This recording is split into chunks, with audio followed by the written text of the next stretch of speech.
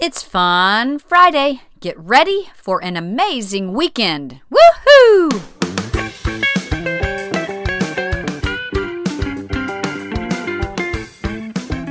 Welcome to the Morning Moxie Show. I am your host, Alicia Sharp of AliciaVSharp.com, and today is Fun Friday, and we have Michael Jr. with the rest of his message from last week.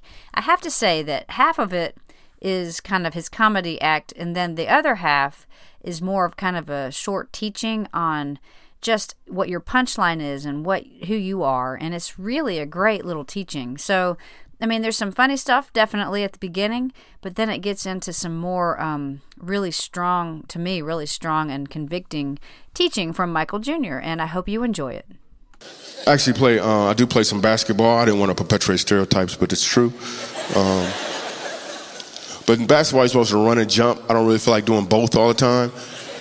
So some friends recently took me ball hunting. Some people call it golf or whatever.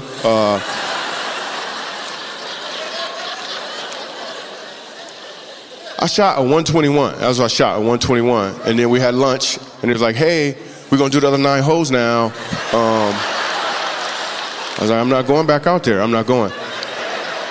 Because they lied to get me to go. They was like, yo, the greens are awesome. I was like, cool. I showed up with some cornbread. I was like, all right. I don't know how to say cornbread in German. I'm sorry. I just did that just for Germany. I've never really been there before.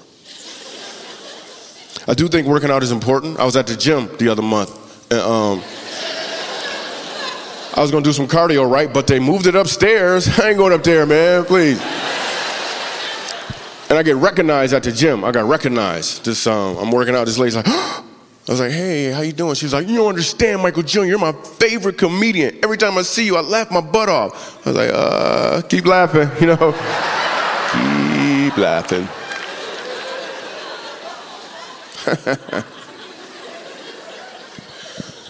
So there's a club in Los Angeles. When I moved to Los Angeles and I was brand new in comedy, there's a club there that it's like the best club in the country. It's called the Comedy and Magic Club. It's actually in Hermosa Beach. This club is extremely hard for a comedian to get into. The way I got into this club is a guy named George Wallace saw me when I lived in New York. He knew I was funny and clean. So when I moved to Los Angeles, he took me to the Comedy and Magic Club. Now, he couldn't get me on stage because it's way too prestigious of a club. They have to know who you are. So he got me into the green room. I'm in the green room, and suddenly, brand new in town, and I find myself in the green room with some soldiers in comedy. There's George Wallace, Gary Shanley, Jay Leno. I'm brand new in town. And at the time, a football player got hit in the eye with a flag, and he lost his vision in one eye, and he was suing the league for $400 million. Now, all of these guys are helping Leno on that joke subject for the monologue for the Tonight Show on NBC. I ain't saying nothing. I'm just happy to be in the room sharing French fries with these dudes. But your gift will make room for you. So then they got quiet and they all looked at me and I'm thinking, oh, snap. This is an opportunity. So I was like, all right, let me see if I got this right. He got hit in the eye with a flag. He lost his vision in one eye and he's suing the league for $400 million. He not going to see half of it.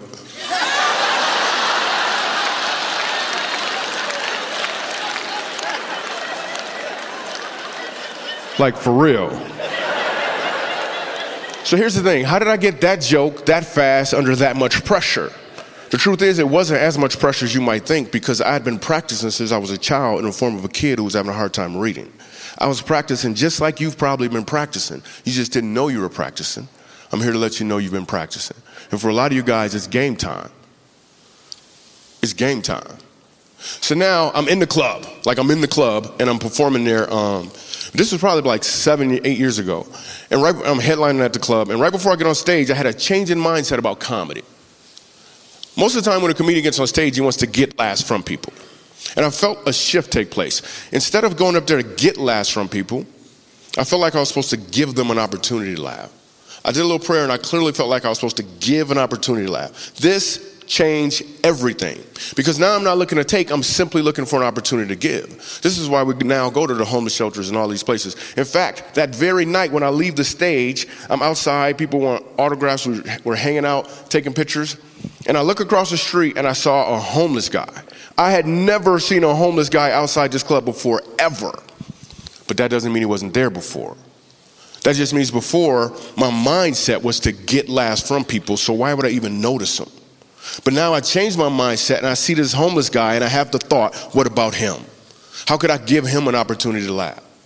And that's when we started doing homeless shelters and prisons and making laughter commonplace in other non-common places. So now, as a result of doing that, we went to this one place. We went to Montrose, Colorado. It's a facility for children who are being abused by their parents. And I'm hearing all of these stories, and this grandmother tells about her grandson who is so afraid of his mom because he's on drugs. She's been abusing him, and one of the things she's been doing is she's been pulling out his toenails. So I hear this story, and they bring all these kids inside, and Spider-Man is sitting right up. This little boy is so afraid of his mom, everywhere he goes, he wears a Spider-Man costume. He's sitting right up front at the show. If my mindset was still to get laughs from people, there's no way I would have been able to do the show. But my mindset changed, so now I have to do the show. So I get up on stage, and people start laughing slowly but surely. 20 minutes in it, I hear a voice come from right here. And the voice says, "My name is Ronan." And this little boy pulls off his mask and introduces himself to me.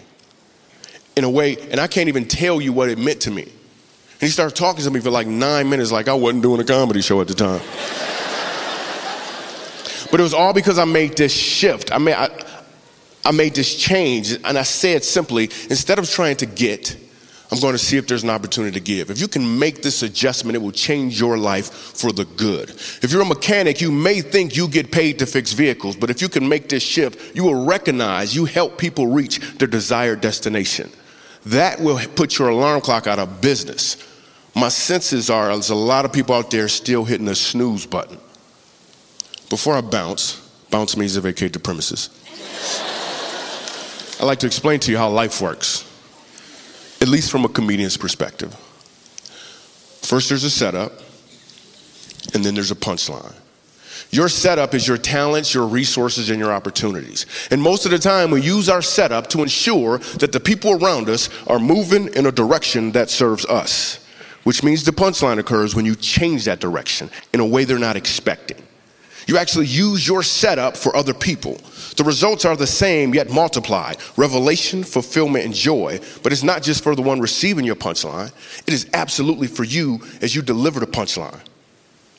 In fact, if I ask the question to everyone here, everyone watching, if I ask you this question, how many people here know what your setup is? Every one of you would be able to tell me. Because your setup is the fact that you have a house, a car, you've been married, you went to school. Your setup is about what you've received. But what if I ask the question, what is your punchline? Because your punchline is about what you're called to deliver. And if you only know your setup and not your punchline, you'll make the mistake of trying to add more setup. If I could just get another degree, if I could just get married, if I could just lose weight. But what you really need is to know your punchline. Again, because to know your setup and not your punchline is an uncomfortable place to live. Let me give you an example. How many people are still thinking about the story of me and the CEO on stage? The reason all you guys are still thinking about that story is because all you have is the setup. You don't have the punchline. Yet we've moved on and allowed ourselves to be entertained like there wasn't something missing. So we'll go to a comedy show or a football game or a concert, even though there's something missing. And that's just the story I told you 10 minutes ago. What about your story? You've been living it your entire life, and if all you know is the setup and not the punchline, you are living in an uncomfortable place. And please be clear, just like when I had a hard time reading as a child, your setbacks are part of your setup so you can deliver the punchline you're called to deliver.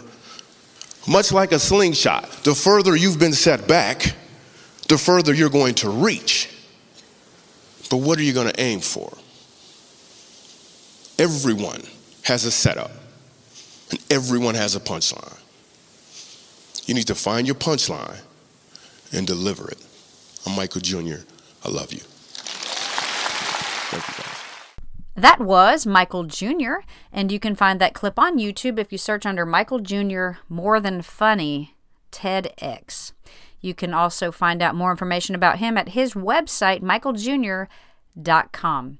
That is all I have for you today. I pray that you will go take your mountain, that you will go share Christ with others, and that you will just love other people today and have an amazing weekend. God bless.